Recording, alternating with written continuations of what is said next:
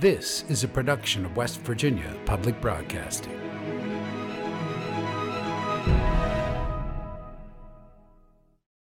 Support for the legislature today is provided by West Virginia University, building futures close to home at campuses in Morgantown, Kaiser, and Beckley. Information at wvu.edu. Embassy Suites by Hilton Charleston, an all-suite hotel and conference center minutes from Yeager Airport and Capital Market. Reservations and brasserie dining information available at hilton.com. Segra, providing fiber-based communication solutions. Segra, freedom to grow.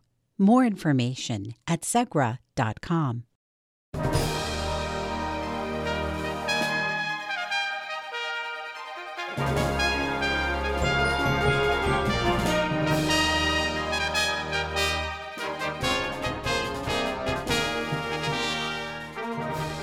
Welcome back to the legislature today. I'm Bob Brunner. On Recovery Day at the legislature, there was a united reaction to a bill passed yesterday that limits the number of treatment beds a county can have. Randy Yohe has our follow-up story. Recovery and treatment center workers and clients came from around the state and gathered in the Capitol Rotunda, many with the same reaction to House Bill 3337, limiting the number of 28-day treatment beds to 250. The number of beds is used to tally treatment center saturation. The bill's sponsors come from Wood County, who say Parkersburg and Wood County are financially and socially overwhelmed with 288 beds, 26% of the state's treatment beds. Joanna Vance, a recovery specialist with the American Friends Service Committee, said the bed limit will spark more patient brokering and facility license exchanges. She said Wood County dug its own hole by opening its doors a few years back to an influx of treatment facilities. Wood County opened up all of these rogue treatment centers and behavioral healths, and they've run rampant through Parkersburg. You've heard the elected officials talking about how bad it is up there. And advocates like myself have worked for years to address the patient brokering that's happening in Wood County with, little to no help. And I just think that it's odd that Wood County took all of that money, and now because they messed up, they're making the rest of the state and the rest of the counties in West Virginia have to pay for the patient brokering that they have allowed to happen for so long. Vance joined bill opponents saying treatment bed tally should be based on need, not a number. For the legislature today, I'm Randy Yohe. The House of Delegates discussed extending a state of emergency for the state's corrections system and medical facilities relating to pregnant women. Randy Yohe has more. House Bill 613 passed with a 75-20 vote. The bill lifts certificate of need requirements for birthing centers and medical facilities on a hospital campus and allows facilities other than hospitals to perform MRIs. Previously, medical facilities had to get state approval before offering new services. Delegate Mike Pushkin, Democrat from Kanawha County, opposed the bill, concerned the measure would hurt more people than it helped. When you allow these private practices to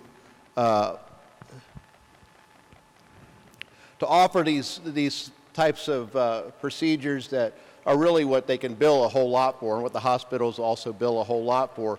But when they can cherry pick and they can say, well, we're not going to take PEIA, we're not going to take Medicaid, we're not going to take Medicare, we're only going to take private pays, but the hospital, they have to take everybody, and rightfully so, then you can run into a dangerous situation. And then who will it hurt? The people who need the services that can't afford it. Delegate Heather Tully, a Republican from Nicholas County, supported the bill she said would help her constituents with enhanced medical options. I live in Summersville, as you all well know. It's about an hour commute either to Beckley, an hour and a half to Charleston, an hour and a half to Clarksburg, or some of our patients even go to Elkins to get obstetrical care. My hospital in my community also is interested in expanding some cancer treatment services, and so that would also eliminate the travel times for patients in my area that may need cancer treatment services if those are to be implemented. The House passed concurrent Resolution 78, indefinitely extending Governor Jim Justice's state of emergency over correction facilities staffing levels, concerned with safety, security, and maintaining National Guard support. Delegate David Kelly, a Republican from Tyler County and chair of the House Jails and Prisons Committee, spoke of the continued dangerously low corrections employment rate. Let me just explain that we expect to spend anywhere from $17 to $20 million this year just to cover the cost of our National Guard.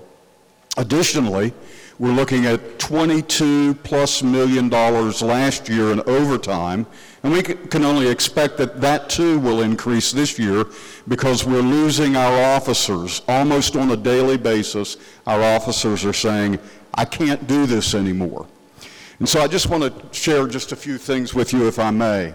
Right now, as of March 2nd, we have 1,042 overall vacancies in DCR. That's 27%. Now, when we narrow that down, what we've got are 751 officer vacancies. That's unconscionable. That's 33% vacancies in our jails and our prisons. The House also completed legislation on House Bill 2002, providing support for families by increasing an adoption tax credit, establishing the eligibility of adopted children for early intervention services, and creating the West Virginia Mothers and Babies Pregnancy Support Program. And they passed Senate Bill 273 that allocates child protective service workers in counties according to the county's average caseload and population based on the 2020 census. The bill requires the Department of Human Services to report to the legislature those changes and have a backup system in the event of a centralized intake outage and develop a merit-based system for specified employees. For the legislature today, I'm Randy Yohe. With just 2 days left in the session, the Senate passed more than 20 bills today, many of them related to issues of education that legislators have made priorities all session. Reporter Chris Schultz has our story.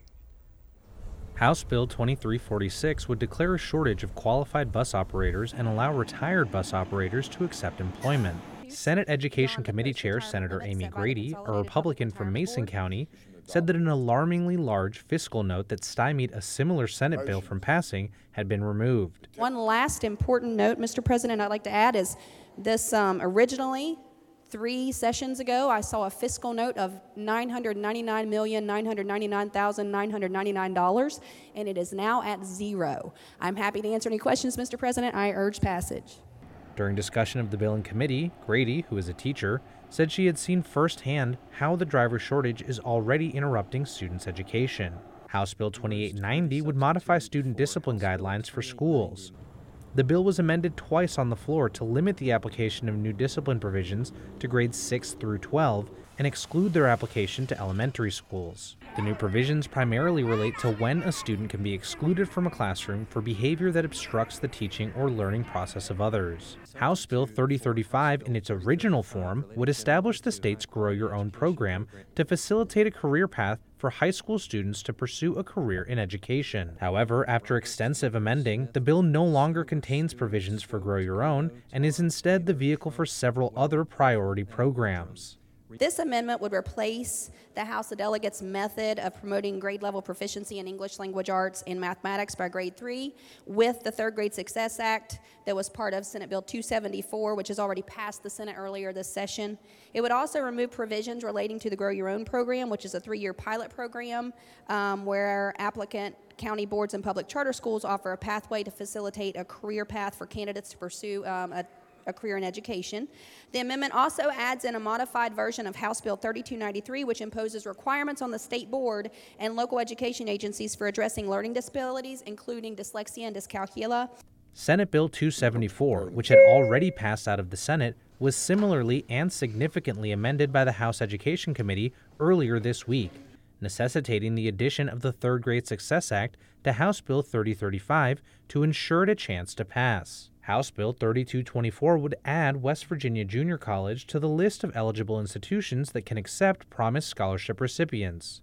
Senator Ryan Weld, a Republican from Brooke County, stood in support of the bill. One of the biggest programs that they have is their registered nurse program, training nurses at more than 10 locations around the state. They've got an average of 400 students that they do so. And so I think that this legislation is going to help them build their student enrollment and will help West Virginians who want to become a nurse do so and help us with one of our bigger healthcare crises that we have in the state, which is our nursing shortage. For the legislature today, I'm Chris Schultz. Beyond education, the Senate also passed House Bill 2814, which would create a hydrogen-powered task force to study hydrogen energy in the state's economy. Also passed was House Bill 3189, the PFAS Protection Act, which would identify and address sources of forever chemicals and reduce toxic chemicals in our drinking water supplies. There have been a number of health issues discussed by the legislature this session, from reducing the cost of insulin to women's health. Some passed, some failed, and some are still pending in these past few days. Emily Rice, West Virginia Public Broadcasting Appalachia Health News reporter, joins me now to discuss some of the bills she's following. Emily, we know that they had to put a bill back for the certificate of need thing. A lot of people don't understand what a certificate of need is. Can you bring us up to date? Absolutely. So a certificate of need is something that healthcare centers, facilities, hospitals all have to apply for to open up a healthcare facility. So it's to make sure that there's not an oversaturation of a certain kind of facility in a certain area. And what was the outcome, or has there been an outcome? So there was an outcome. It passed the House today. So it lifts the certificate of need for birthing centers and medical facilities on a hospital campus. It also allows different medical facilities to perform MRIs, and that's something that was debated on the House floor, and lawmakers argued that removing this certificate of need would make these healthcare options more accessible to the people of West Virginia. The meeting last night, Emily, as I understand it, went on quite a while, was very contentious, and involved a number of issues that perhaps hadn't bubbled to the surface at this point. So what really got everybody all stirred up? Mm-hmm.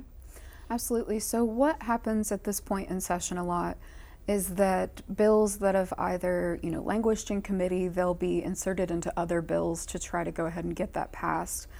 My understanding of what happened last night is that a earlier argument that was being made to remove the exemption for rape within a marriage. So if a husband would rape a wife, he would not face any consequences according to West Virginia code at the moment. Okay, that's current law. That is current law. So they were trying to put that exception in, to take that out of the law. Within a bill that was defining what a minor is within the state.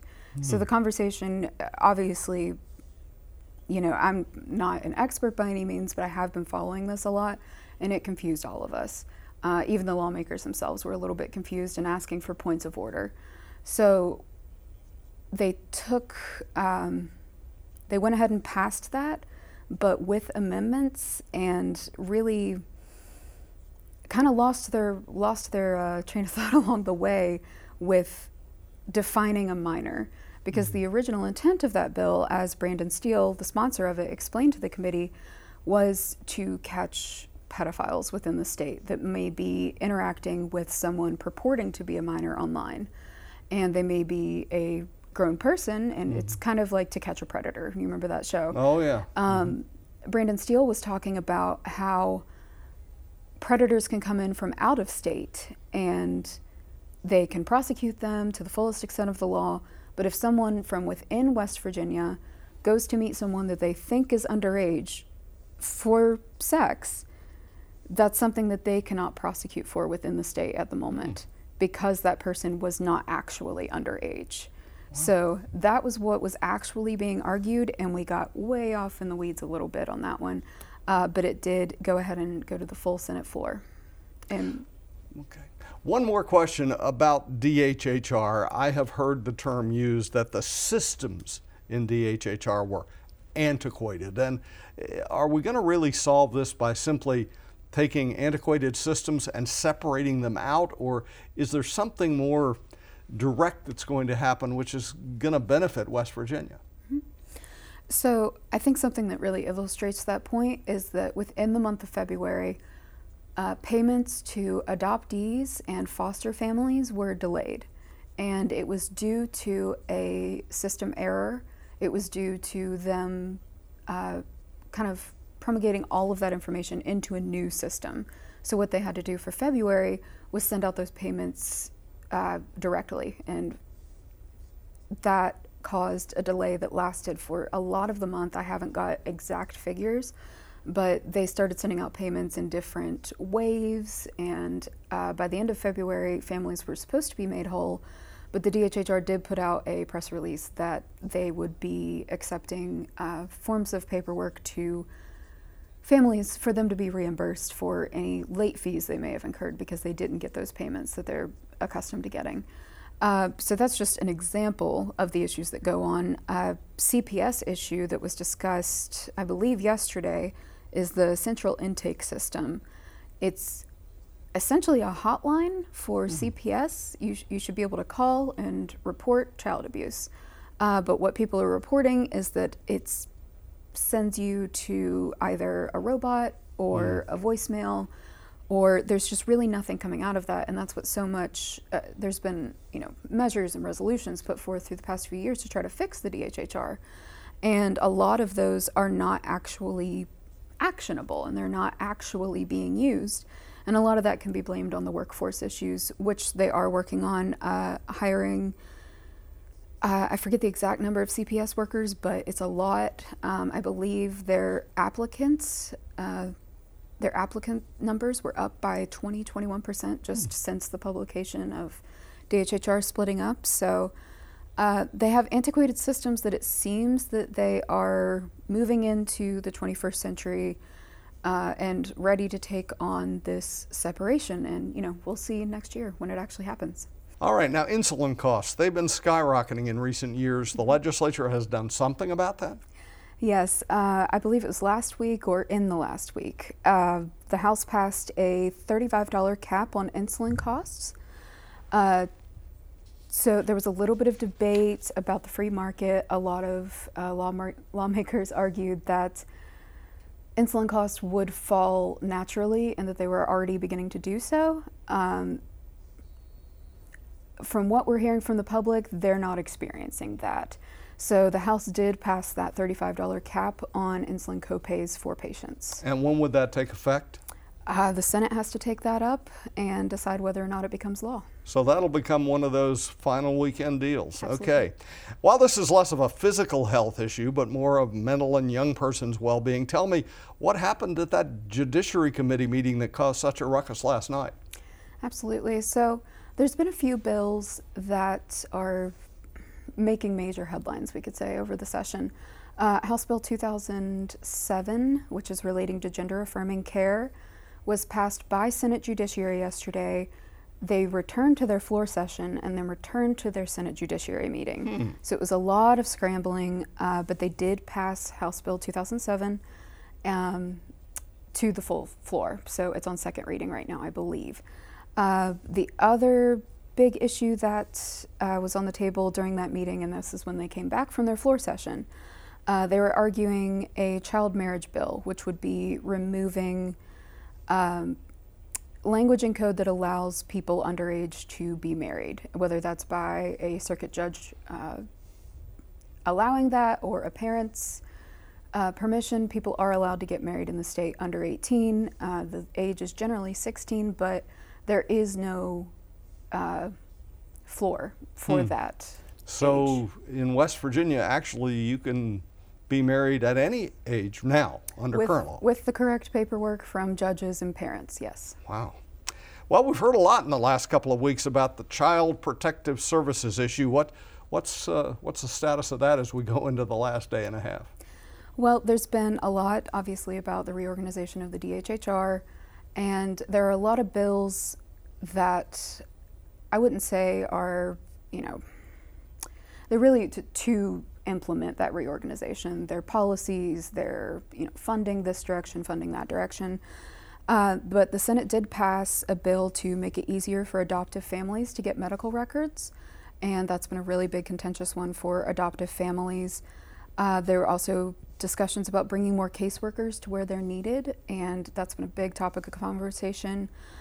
During last night's House hearing on CPS, the suggestion was made to put a CPS worker in every single school, and while the fiscal note on that would be pretty much incomprehensible, it's something that a lot of lawmakers thought it was a decent idea and could be considered in future years to have a CPS worker in every school. And finally, I guess we've discussed this splitting up DHHR back and forth and back and forth. It's now going to be 3 different agencies. What's the upshot of all of this? How's this going to affect us, the citizens? Absolutely. So while the legislation does take effect from passage, the new divisions will not be obvious to us until January of next year. So fiscal year 2024 is what we're debating about. And so the reorganization will take a new form. There's going to be a Department of Human Services for programs like Child Protective Services, a Department of Health, and a Department of Health Facilities for facilities like state-run hospitals. Each agency will also have its own secretary to head the department, which a lot of lawmakers are hoping for more oversight, more decision-making that's going to be helping the people that are within state care. Thank you, Emily, and it's been quite a session. The legislature today ends tomorrow night, but tune in Saturday evening for the final hours. We'll be broadcasting live from 8 p.m. until midnight when the session ends. The rest of this week, tomorrow night, you can still tune in to our legislature today at 6 p.m. Don't forget, West Virginia Public Broadcasting is covering the session daily on our radio news program, West Virginia Morning, and on our news site at wvpublic.org. We also broadcast the daily floor sessions of both the House and Senate on the West Virginia channel, and we stream those for you on YouTube as well. I'm Bob Brunner. Thanks for joining us. Have a great evening.